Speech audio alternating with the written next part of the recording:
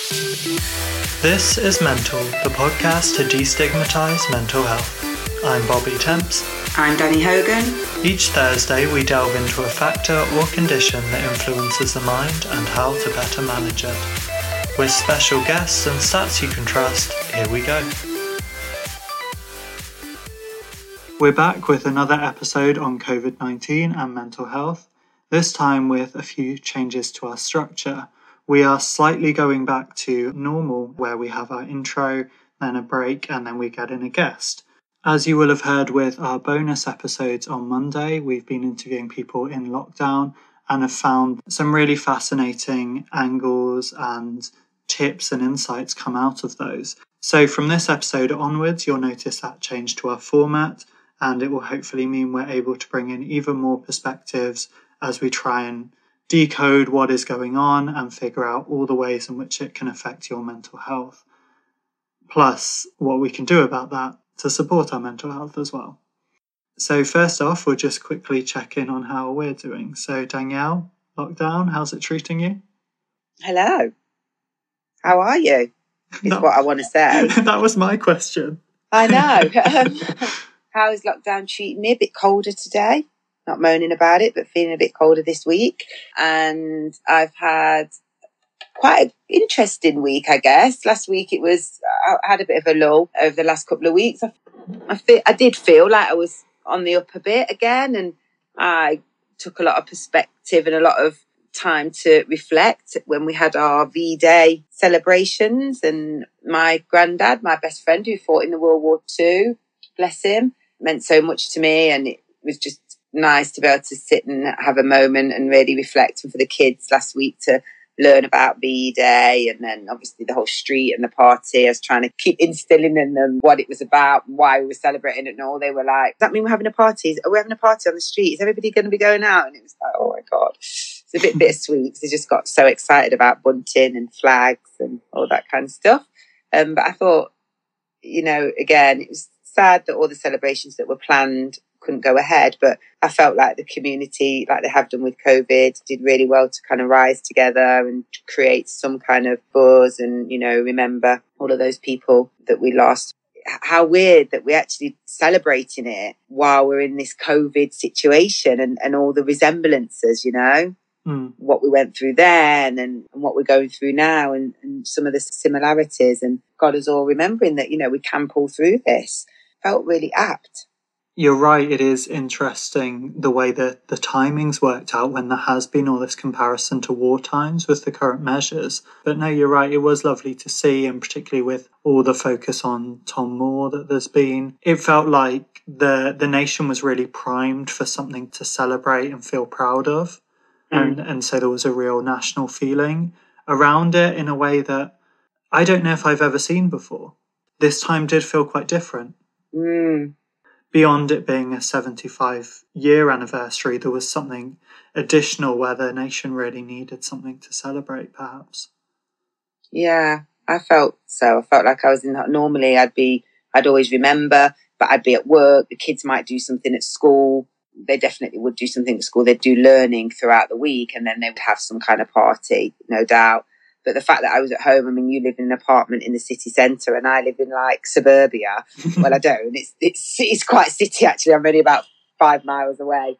But it feels like my estate is quite leafy and, quite like that. And all on the road, there's just been bunting and flags. You couldn't have missed it. One of the neighbours in the cul-de-sac even drew Spitfires with chalk on the floor, and there's been flags drawn and really colourful. The community really came together. Our neighbour about 10 doors up had this big music system playing. The DJ, we were a bit sack the DJ, but a whole mixture of music, and everyone was out. It was brilliant. But we maintained the social distancing, of course, as hard as it is with children. As soon as they let out a little bit, it's so hard, but felt quite humbling. I'm always really pushed to remember because of my family on that side, and then also discussions with the family on the other side being mixed race, and often not hearing as much as we should about a lot of the servicemen and women that were brought in from the Caribbean and other countries through what must have been the hardest of conditions with knowing what it was like back then. I don't think my children, I showed them a picture of about 8 black servicemen. And my daughter, who's 9, was like, did black people fight in the war? I was like, my God. Probably an area that we haven't really spoken about much. And to be honest, when I was young, I may have thought the same. Yeah, I think it's certainly got a lot better. And even one of the local MPs in Birmingham, Preet Gill, who was the first female Sikh MP in the country, she was part of unveiling a statue honouring the Sikh community's contribution to the Second World War. So it is good to see more of that being embraced. And similar to yourself, that's been my experience as well, that coming from an Irish background, when I was little, I thought, oh, well, our country was neutral. We weren't involved. But there was a lot of support in terms of, from a practical side as well, in terms of farming, in terms of supporting British supplies of food and things like that. And in addition, many service people that volunteered. So my grandfather on my dad's side volunteered as an army medic. Wasn't obliged to, but, felt the need to do his bit and to support a neighbouring country. Wow. And really his healthcare colleagues more globally. And I wonder, in a way, with the nation coming together more and having this shared struggle of the pandemic to unite us, this seems to be under the same umbrella. And maybe that's where the celebration felt particularly different this year. That we all have a more united focus. Yeah. So there's something that's affecting everybody. We all know that there's something happening. And I mean, imagine it was 6 years for them and we're all locked down for 8 weeks. Yeah, so it was quite, sorry to digress, but no, I'm really glad you brought it up, and it is important because you're right, it did affect everyone. There was rationing in Ireland, because the food supplies across the world were affected. It wasn't just those countries directly involved. For the children, I made sure that we sat and watched, a few programs back to back for them to be able to see and get a feel of what it was like, because again, do we rely on schools to provide a lot of that? I try and talk to them about things that perhaps I think they don't learn in school. But generally, they would have come home 100% last week and told me, we're doing a project on VE Day. Mummy, did you know this? They would have been spurting out facts. I had to make sure that I kept them grounded and got them to understand, that we're here because of that sacrifice. And that was really, really important for me last week. I grew up, with my grandparents with a bunker, an air raid shelter in the garden. I remember it. You're absolutely right. It's personal for all of us. Yeah. I've been feeling quite hopeful. It does feel like the tide is turning.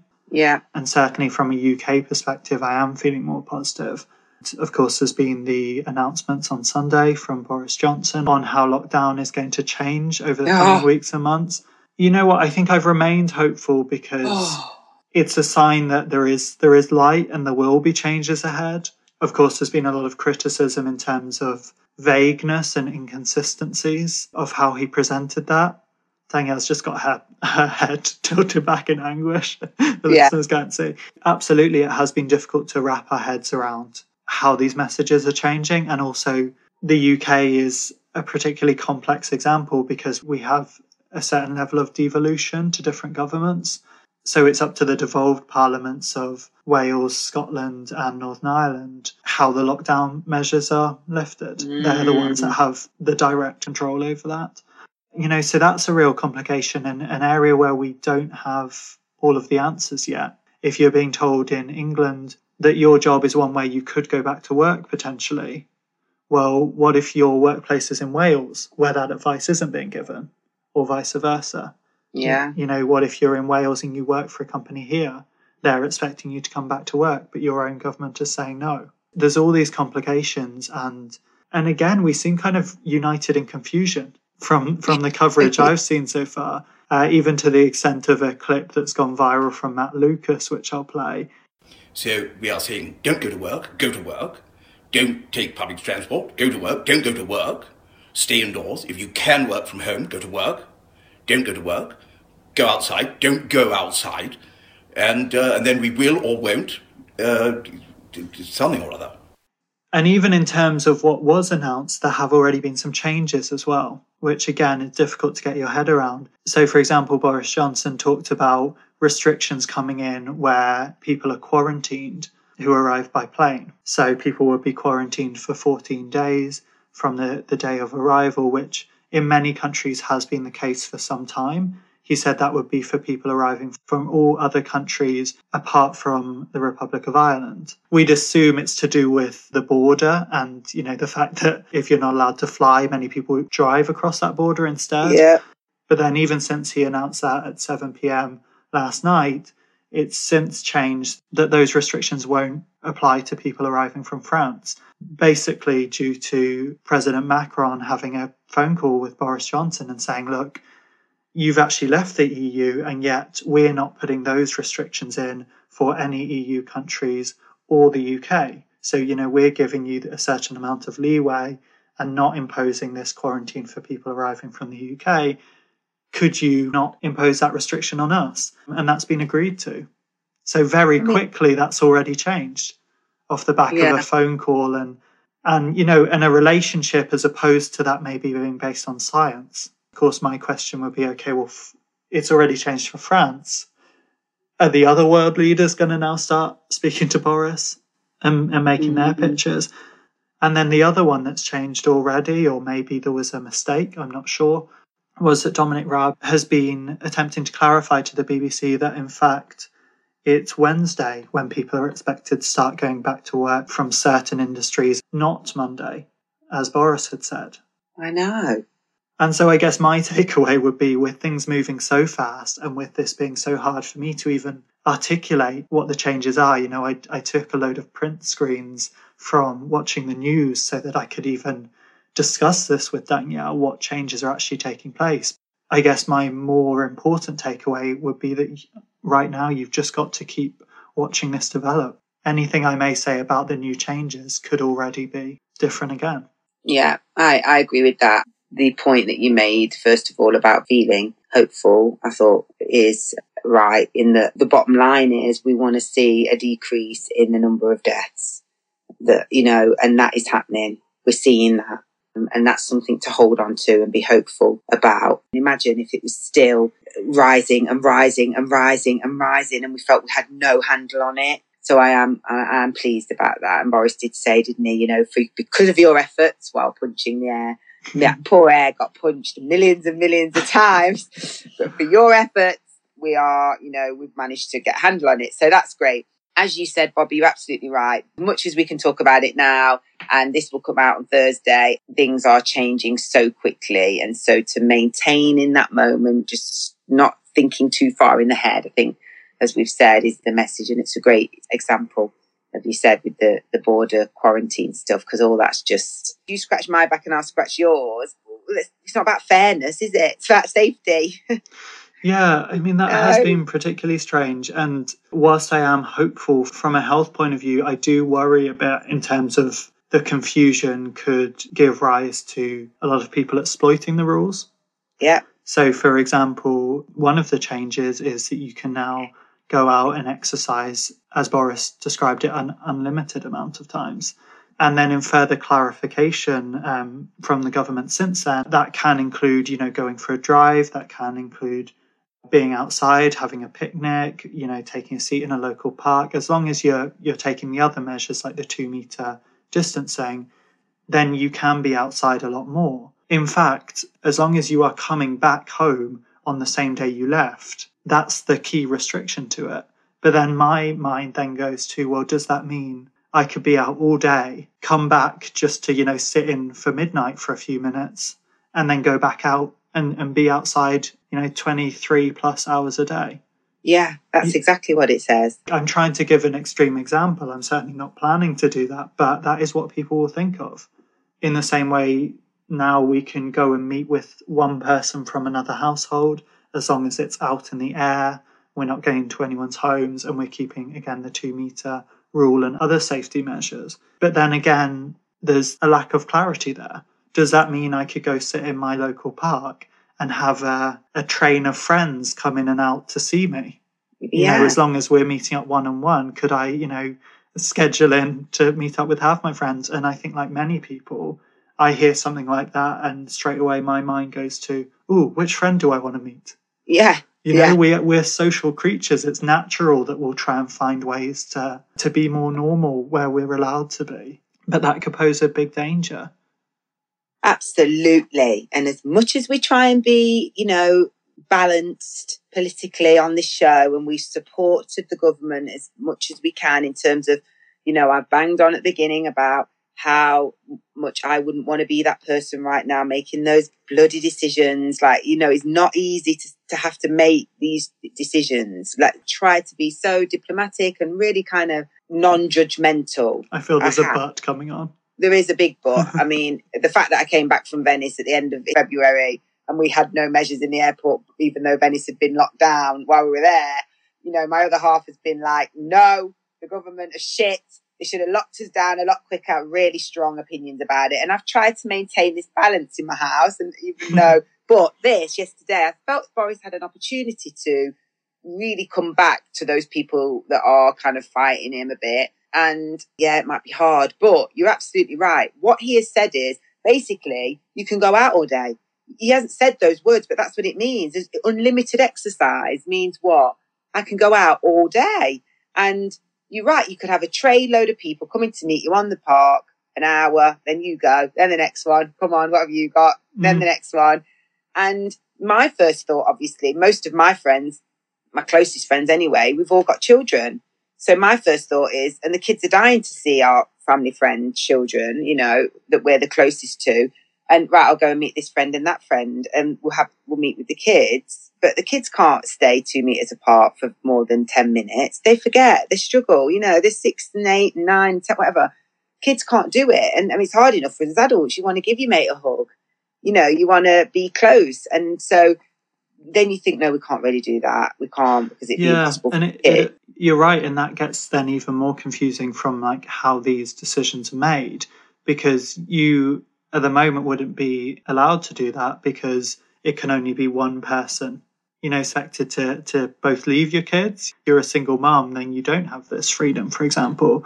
But then also your kids can't go play with the other kids, but potentially they'll be going back to school in a few weeks. I mean, that's just school people in uproar. Yeah.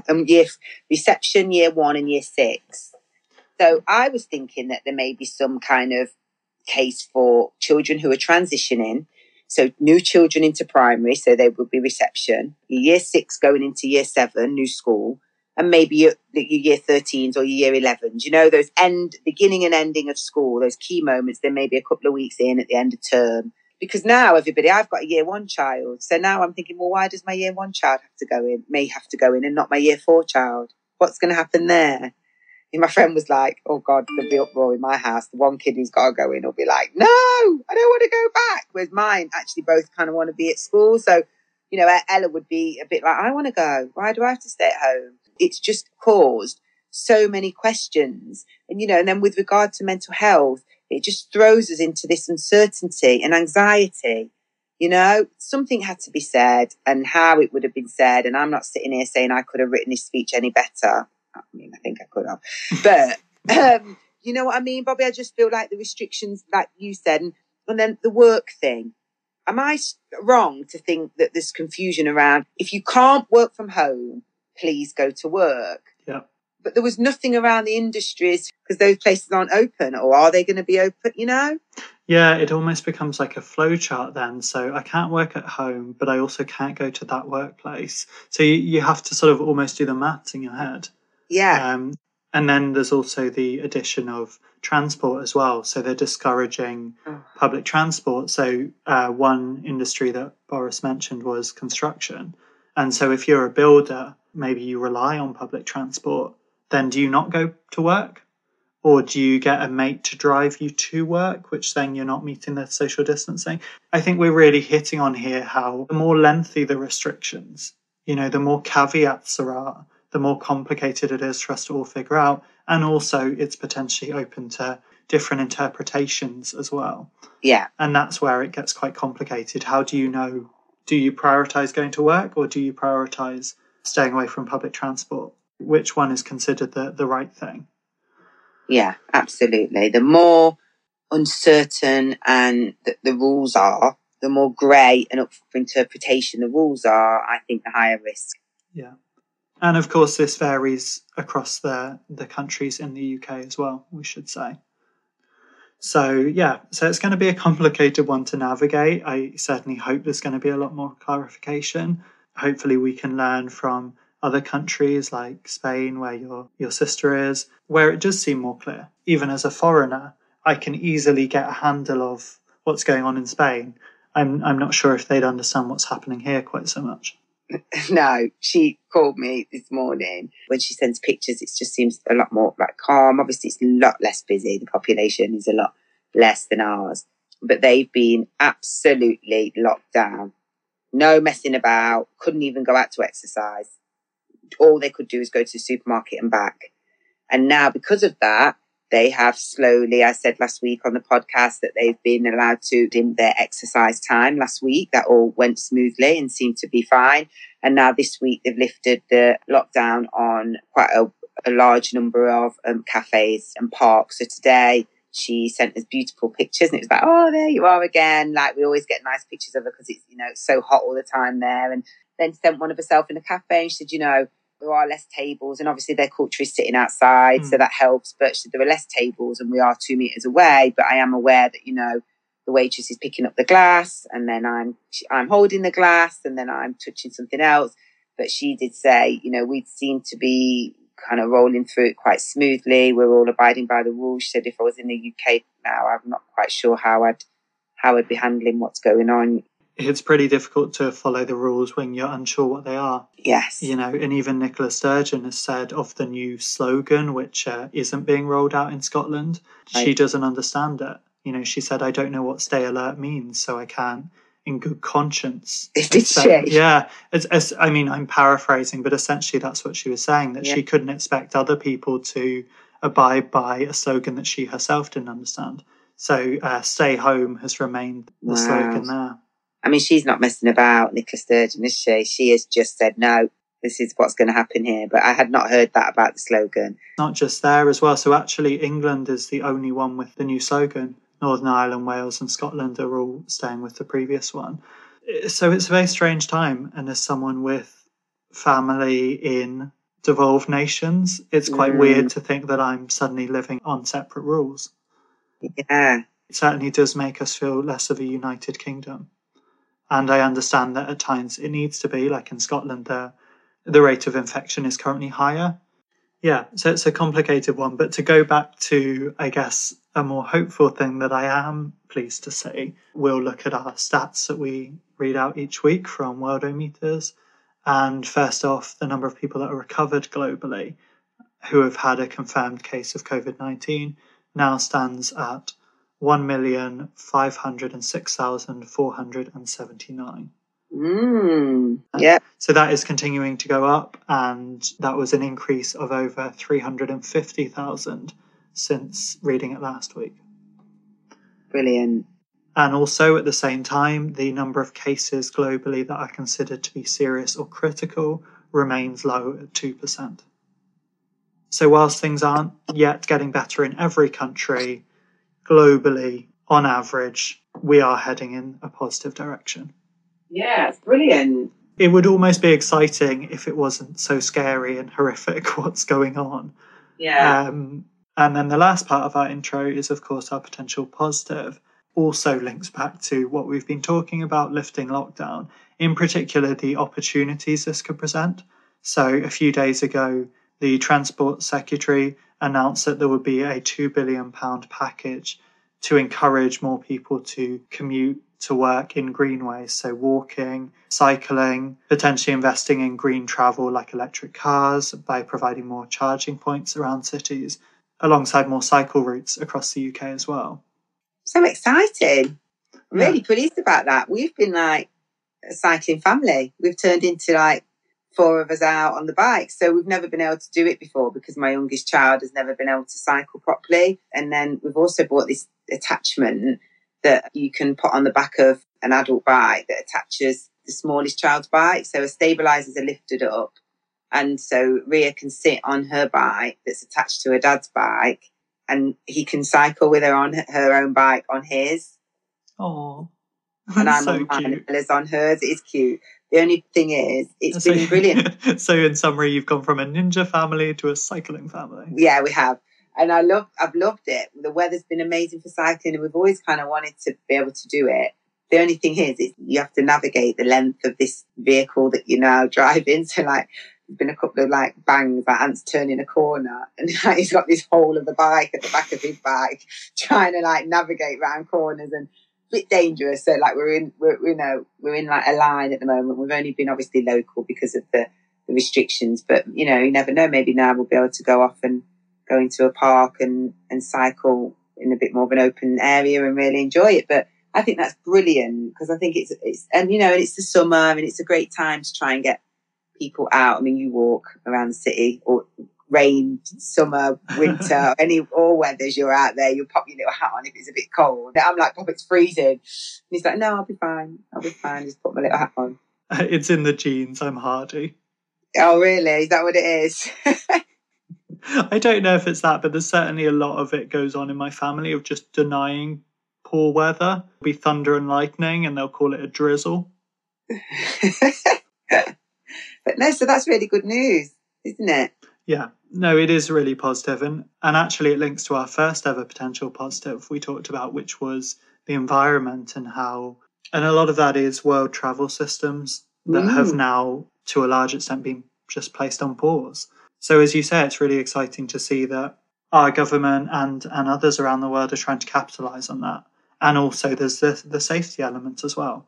If you can be getting people to cycle to work rather than being cooped up in a bus together, that is going to have a positive impact in terms of spread as well. And it's not just in terms of travel. More broadly, we are questioning and reflecting on parts of our society right now, and could there be better ways to move forward? And so I certainly hope that's the case. We've talked about the certain industries that are frontline. Is now the time for them to get the big pay rise that many of them have needed for a long time? There are so many ways out of this that are not only positive in terms of us getting past the pandemic, but could be incredibly positive on making a more healthy life. Could it be better work-life balance from more people working at home? One thing I've been talking about recently with friends is, will less people be living in cities?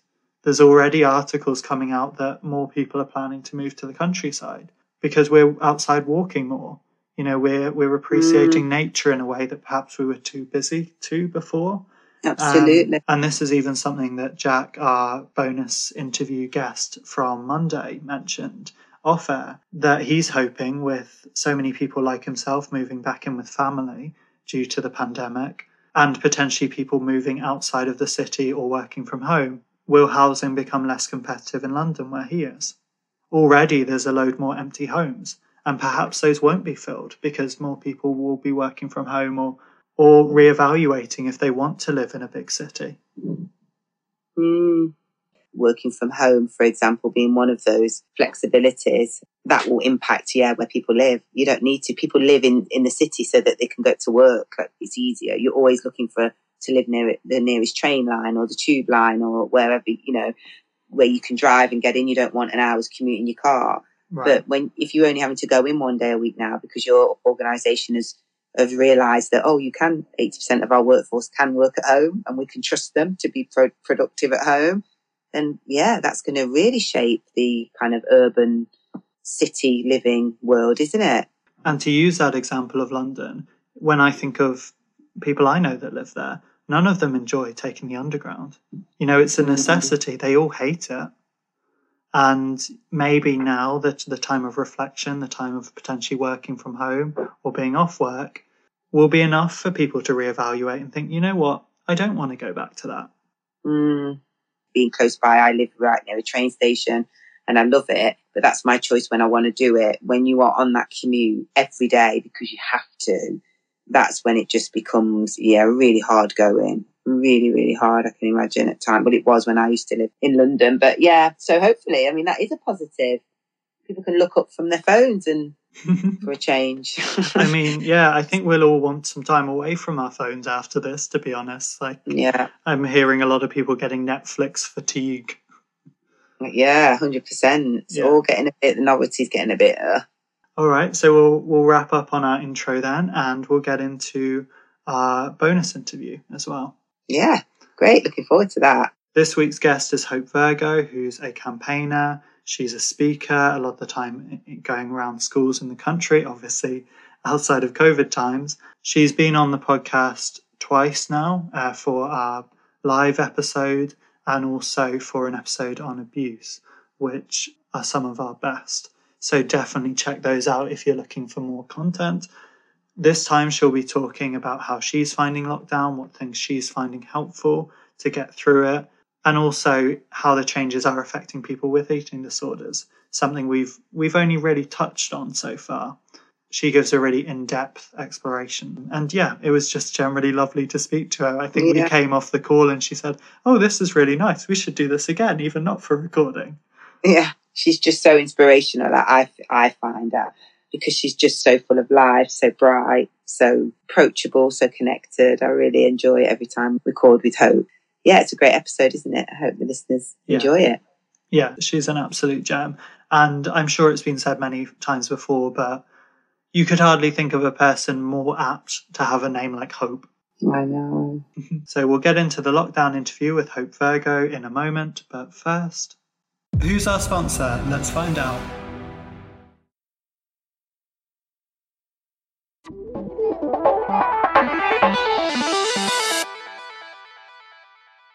Hi, my name's Hope Virgo and I am a mental health campaigner. So I work all over the country with schools and corporates and hospitals, and then do a lot of work with the government, looking at eating disorders and diagnosis, and a bit more broadly on trying to tackle the stigma that often comes with mental health.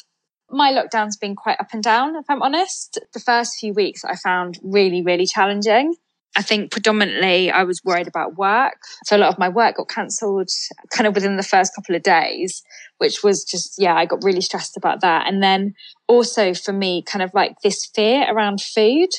And it was really odd actually, because in that first week or so, I didn't feel like I was out of control. I think I was in a lot of denial about what was actually happening.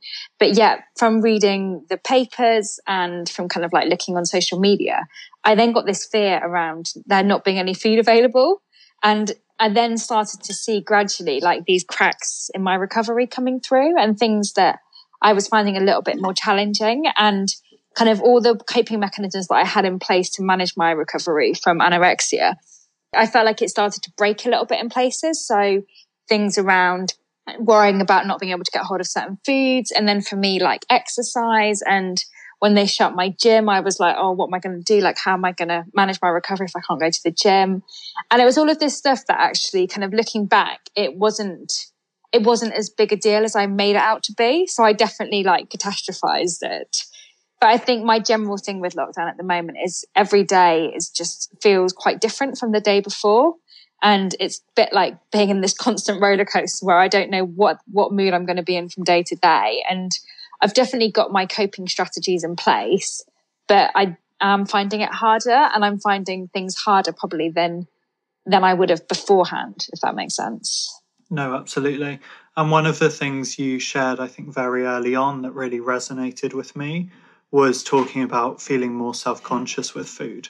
That particularly in the beginning of the pandemic, there was such a focus on stopping people panic buying. Yeah. And it meant that you felt more watched at times when you were in the supermarket and more self-conscious. And certainly for me, that was something I had to fight against, that I just had to focus on buying what I needed as opposed to then worrying about what everyone else might think of that. Yeah, no, and I completely agree that I went, normally I'm quite relaxed around food and kind of the types of food I have. But I remember in the first week, I went to buy some bread and they didn't have the bread that I normally get. And I ended up going to like 4 different supermarkets and got in like a real state about it. And I was like, this is ridiculous. If this wasn't all going on, I'd be totally chilled out about having a different loaf of bread. And actually since that day, I've had different bread and it's been fine. Yeah, like that fear around it was just so difficult to manage. And for me, I think a lot of that was then just having to go back to like the basics with recovery for a bit and just, I guess, be kind to myself in the sense that it didn't matter that I was having to go back to quite a strict routine and structure around things. Right. No, that makes a lot of sense, because I think that links well back to the control element we often talk about with eating disorders and how a global pandemic like this can be such a threat to that. So something like you being knocked out of the routine of what you'd normally eat right down to the specifics can be incredibly jarring. Yeah, and I think it's that thing, isn't it? As soon as you get that choice taken away, then you start to feel really trapped. Yeah. And then because someone else is dictating that, it then means that I felt, and for others, you probably feel like you have to then gain that control back in other ways. And I know for me, like with the eating disorder and like what you've touched on with the control aspect there, it definitely felt like that. And I think that's what's so frustrating is, and I have been able to kind of battle it actually, not kind of got back into bad habits. But I know at first it was definitely kind of trying to be like, oh, if you calorie count, then you'll be in control of this. If you do this, you'll be back in control. And I had to really be like, actually, no, that will not make me feel any better. And keep reminding myself that actually, if I got back into that space, then it'd be harder to break. But actually also it never made me that happy. But I think it's so challenging when there's so much, when there is all this uncertainty going on in the world. And even people without eating disorders, there's this added pressure at the moment around food and exercise and dieting and putting on weight. And it's just like, it's just relentless everywhere you look. You're just seeing it. And I think, again, having to navigate that adds like another whole complication to it. I think that's very true, because so often in the media we consume, how you look is linked to, are you a successful and productive human or not? And right now that's kind of intensified because we're all trapped inside watching media more so, and can be potentially more influenced. So if what you're seeing a lot on social media or on the TV is a lot of people exercising, then you may feel, oh, well, I need to be exercising. If I'm not exercising, I'm failing lockdown and I'm not achieving anything. And that could easily become very obsessive beyond just those people that have existing difficulties with food. Yeah. And I think for me with the whole exercise thing, like I do use exercise in a healthy way to manage my recovery. And I'm very mindful of what I'm doing and how much I go and stuff like that. But I think when I started kind of seeing every single day, like these constant like Instagram lives and all of this fitness stuff all the time, I found it really triggering, because what it does for me is, firstly, it makes me feel like I should be doing that much. The second thing is you're constantly looking at these kind of ideal, perfect bodies, as they would call them, and you're feeling the pressure to look like that.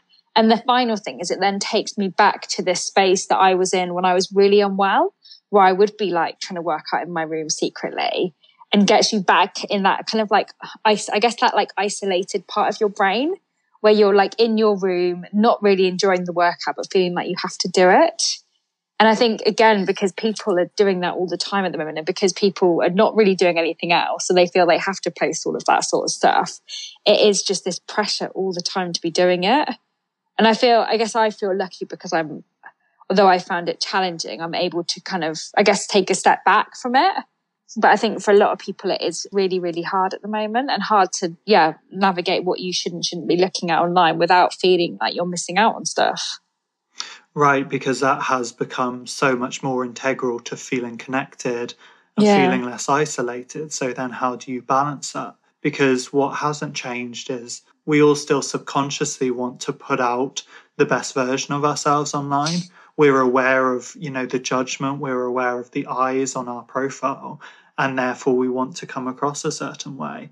And not only can that kind of tamper with our reality right now, that we might be like putting up pictures of holidays we miss when we're looking our best whilst we've like not got out of bed all day. Like that can be quite jarring for the person posting it, but then everyone else seeing it, that's like, oh, they look so incredible. And it may not even be a picture now at all.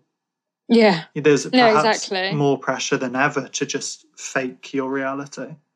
Yeah, and I think there is. And I think what's really funny with that as well is you see people having like these whole social lives online, don't you? Around like constantly on like a Zoom call or on a Skype. And then again, you feel that pressure to be socializing all the time in the evenings. And sometimes you're just like, I don't want to be sociable tonight. But then you feel that again, that added pressure. And I think that at the moment is what's really risky. And people are so unsure about how to navigate the whole of that, because none of us have ever had to do it before. Right. And I think there's a strange performative element to it that we're not really used to. That if you're so used to dealing with people face to face, and then suddenly all your communication is digital, then you find yourself worrying about like, how do I look and what camera angle is right for me? And it's a whole new level of self-consciousness that can lead you to start performing friendship rather than just having it. And, maybe with your actual best friends, normally they'd come over and you'd just kind of sit around and maybe you wouldn't talk that much, or maybe you'd watch TV together. And instead it's like we're all feeling desperate to have these really productive, chatty chats, and at a time when we kind of have less to say than ever. We're not really doing much to tell each other about. Yeah. It's so funny. My mum rings me so much more now than she ever used to. And every time she rings me, she like tries to think of stuff to say. And then after like 10 minutes, she's like, I don't really have anything else to update you on. And I'm like, yeah, didn't like kind of guess that, Mum. Like we spoke yesterday, nothing else. And it's just, I think it is really funny, especially, because I don't normally speak to my mum either that much. So it's quite interesting. But I guess it is, again, that pressure to constantly be communicating with each other because we're cut off from everything, which is hard. Yeah, it can be pretty exhausting, to be honest, having all these back-to-back phone calls. And certainly for me, I'm trying to not fall into the trap of just all my communication being telling my friends about other friends. like I'm some kind of strange like COVID butler or something, passing messages around. I love it. Because it can be easy to get too absorbed in these online interactions and really wear yourself out with them. Yeah. And another thing you've reminded me of is not just feeling self-conscious when communicating and switching more to video chat with people, but also I'm finding being around more and having less work to do. I'm more conscious of my body. I'm doing more analysis. I'm looking at myself more in the mirror. And so for me, from an eating disorder perspective, it's been less so the food side and more so the kind of analysis and potentially the body dysmorphia type symptoms coming in that I've found challenging. Yeah, and do you know what? I completely relate to that, I think, because although I don't really look at myself in the mirror because I don't really like it. But what I have found is because I've been wearing kind of comfy clothes a lot and kind of hoodies and leggings a lot of the time, I think that's when it has a negative impact on my body image because I'm not really making the effort anymore with the body image angle. Like I feel less comfortable in myself at the moment. And then you have to then like battle it with that psychology aspect, don't you? To be like, actually, I don't probably look any different. Or the reason that I'm feeling really horrible in myself at the moment is because I've got all of these other feelings going on and emotions that I can't process properly. Yeah, I guess for me, it's been like trying to voice it. But it feels really difficult because we both know that with it, your brains completely distort everything. And so when you talk about it with people, I don't think they fully understand it or people don't know how to respond. And to be perfectly honest, like I don't really know how I ever want people to respond to it when I talk about it. Right. If that makes sense. So it's a bit of a funny one. And I think for me, like what I probably should do is actually just start getting dressed properly, maybe a couple of times a week to then get me in that better kind of body image headspace. Yeah, I think that makes sense. I've been doing a bit of that, trying to be as stubborn as I can be with my routine. And I think that's partly my personality, but it's also my way of coping and feeling like I'm less cut off and I'm more in control. That, you know, obviously things like the podcast, we're recording on the day that we normally record. My counsellor, I still speak to her on the days I normally speak to her. I'm finding what parts of my schedule can stay the same. Yeah. And then, you know, trying to get dressed and get up and go to sleep as much as I can to normal schedule, although my sleep is quite all over the place. But as much as possible, trying to keep that routine. Yeah. But it's interesting as well what you said about knowing what to say to people is so difficult when it comes to body image. That's one of the questions I get asked the most, actually. And I don't really have a clear answer for it either, because a lot of people's instinct, if one of us was to say we've been struggling with our body image or we feel that we look more this way or that way, most people will default to being like, no, you look great. But it's still continuing a conversation about how we look, or they may know that their friend struggles with anorexia and so they'll try and compliment them more. But it's just keeping the attention on physical appearance, which at our worst times is the thing we're really trying to avoid thinking about. Yeah. and maybe like trying to find ways to move on to the emotions or other things. Yeah, without it sounding like dismissive, which I think is really hard, isn't it? The balance with that. Because I know, like, if I ask someone how I look or whether I look like I've put on weight or if I'm concerned about something in my body, then sometimes if they dismiss it or they just go to something else, I then am like, oh my goodness, what I'm saying is right. Yeah. It's a weird one, isn't it? Body. Right. I think bodies, and particularly at the moment, because I feel like with all of this lockdown going on, like you said, like we've got so much more time to kind of scrutinize, but then at the same time, there's all this pressure on our bodies. So there's all these memes on social media about how people are going to leave lockdown and be really overweight, or how people are going to judge us on our weight when we finish lockdown. Like all of these ridiculous stuff that shouldn't even be a thing. But because you're seeing it and it's being broadcasted everywhere, again, that pressure being put back on the individual to try and manage their bodies, it's not done in a healthy or done in the right way either. It's so tricky, and I think there's a lot of that crossover, that with there being such an intense focus on physical health right now, so much of that bleeds into mental health. And we feel that we need to be more active perhaps on our health as a whole than ever before, at a time when things are changing. It's not normal. We can't be at the gym like you've given the example of. We can't have a lot of elements of our usual healthy routine. Of course, that and other factors are going to lead to changes. For many of us, our weight will change. And that's not a reflection of us. That's far more likely a reflection of sitting at home more. But particularly when it comes to mental health, those that struggle, it can be so easy to internalize all of that. All the good things are coincidence and nothing to do with me, and then the bad things are all my fault. Yeah. That vicious cycle again, which we have so much more time to think about. Yeah, and easily get trapped in if we're not careful. And so are there any other things you're finding really helpful to manage all of this?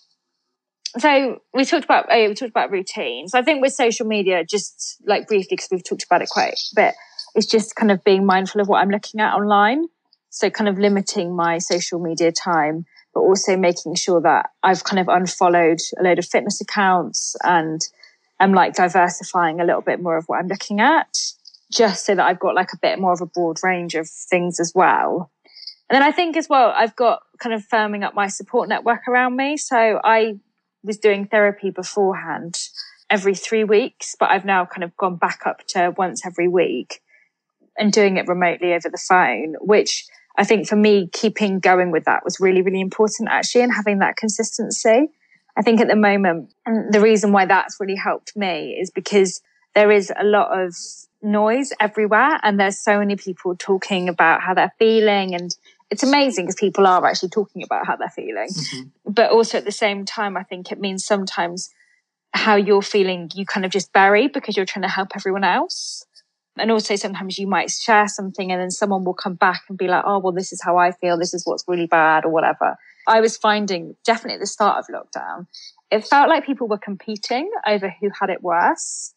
And I felt at that point, I was like, I need to talk to my therapist because actually I need someone to just offload onto and somewhere that I can just really feel heard actually and have the space and to just feel like I'm not dealing with this on my own and things like that.